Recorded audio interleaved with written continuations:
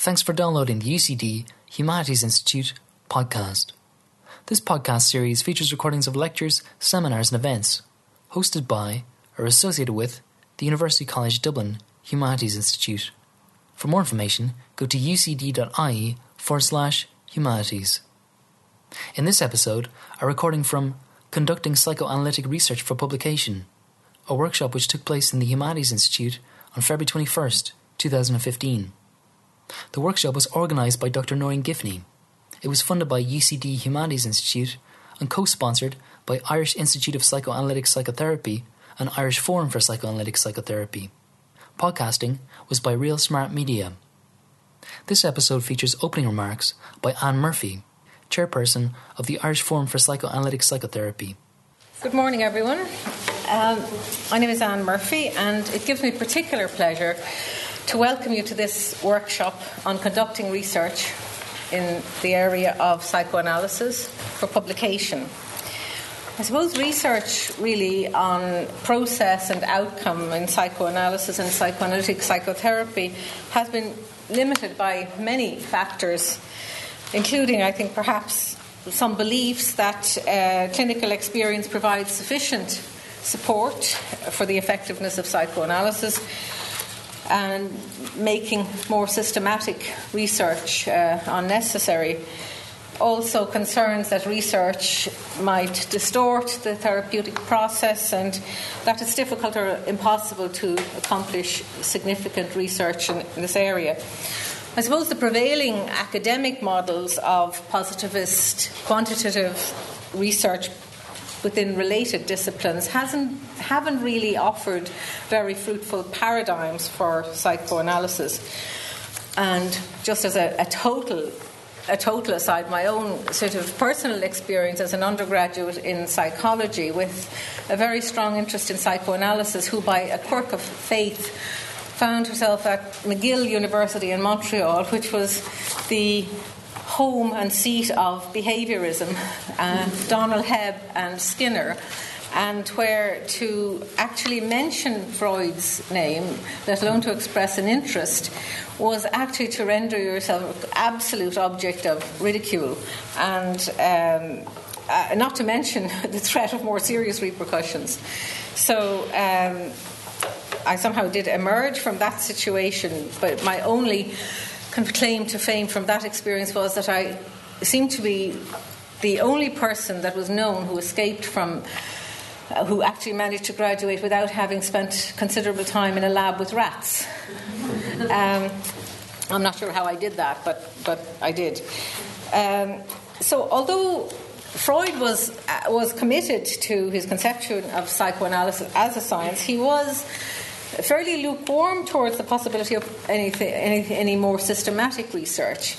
In 1934, the American psychologist Saul Rosenzweig wrote to Freud about his experimental observations that supported or offered a method for studying repression, and Freud's response was interesting, say the least, a bit lacking in enthusiasm.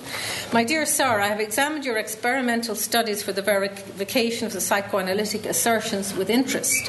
I cannot put much value on these informations because the wealth of reliable observations on which these assertions rest make them independent of experimental verification. Still, it can do no harm."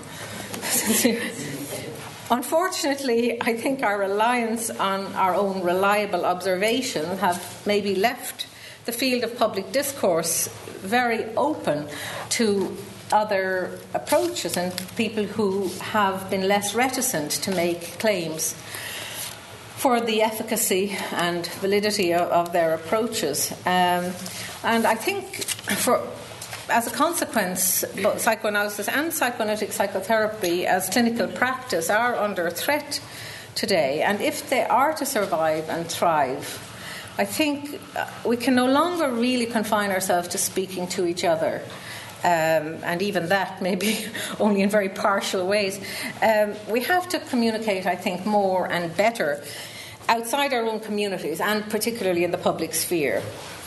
A conviction really has grown and been disseminated virtually unchallenged and in the public discourse that psychoanalytic treatments treatment approaches lack empirical support and that scientific evidence shows and proves that other forms of treatment are significantly more effective.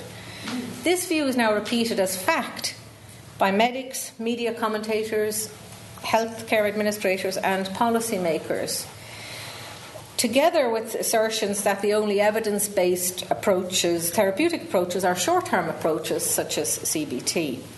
There are very real and serious consequences to this in the lack of access, for example, to long-term psychotherapies for the majority of patients seeking therapy through the health system, as well as the lack of psychotherapy positions in the health service. In fact, and I'm not going to go into this now, but the scientific evidence, such as it is today, tells quite a different story. Now, we may well question sometimes what is being studied in the more positivistic quantitative models of research and the studies based on meta-analysis. Some of the research approaches that have developed have fostered the development of manualized applications of psychoanalysis in an effort to ensure replicability and to fit research protocols, with the result that we could well question whether this is psychoanalysis as we know it. However, such as it is, nevertheless, for the purpose of the public discourse, the scientific evidence, in fact, that is available supports the efficacy of psychoanalytic approaches. Not only that they're as effective as the other therapies, which are supposedly evidence-based, but in addition that people who treated with psychoanalytic approaches they maintain their therapeutic gains for longer and they continue to improve for significant periods post-therapy. I think it is in some ways our responsibility now to at least enter into a more meaningful kind of discourse and be more present in the public sphere, and to somehow insert ourselves into this conversation more effectively. Without a doubt, we need to support and foster original, creative and venturesome approaches to writing and research in the field. And in that light, I think today's event is most timely. I really would like to acknowledge and thank the Humanities Institute for sponsoring the event, and I think huge recognition and acknowledgement is due to Noreen Giffney for her energy and vision in generating and bringing it about, this event and the many other exciting and stimulating events that she has been involved in. It's very heartening, too, that we can look forward to hearing from 12 psychoanalysts and psychoanalytic psychotherapists among us who are all engaged in producing significant and exciting work. We have an embarrassment of riches, I think, in store today. If their energy and enthusiasm inspires just a proportion of the audience today to undertake or push forward with their own projects, I think that will constitute an enormous success for today's event. So, welcome, and let's get the day underway.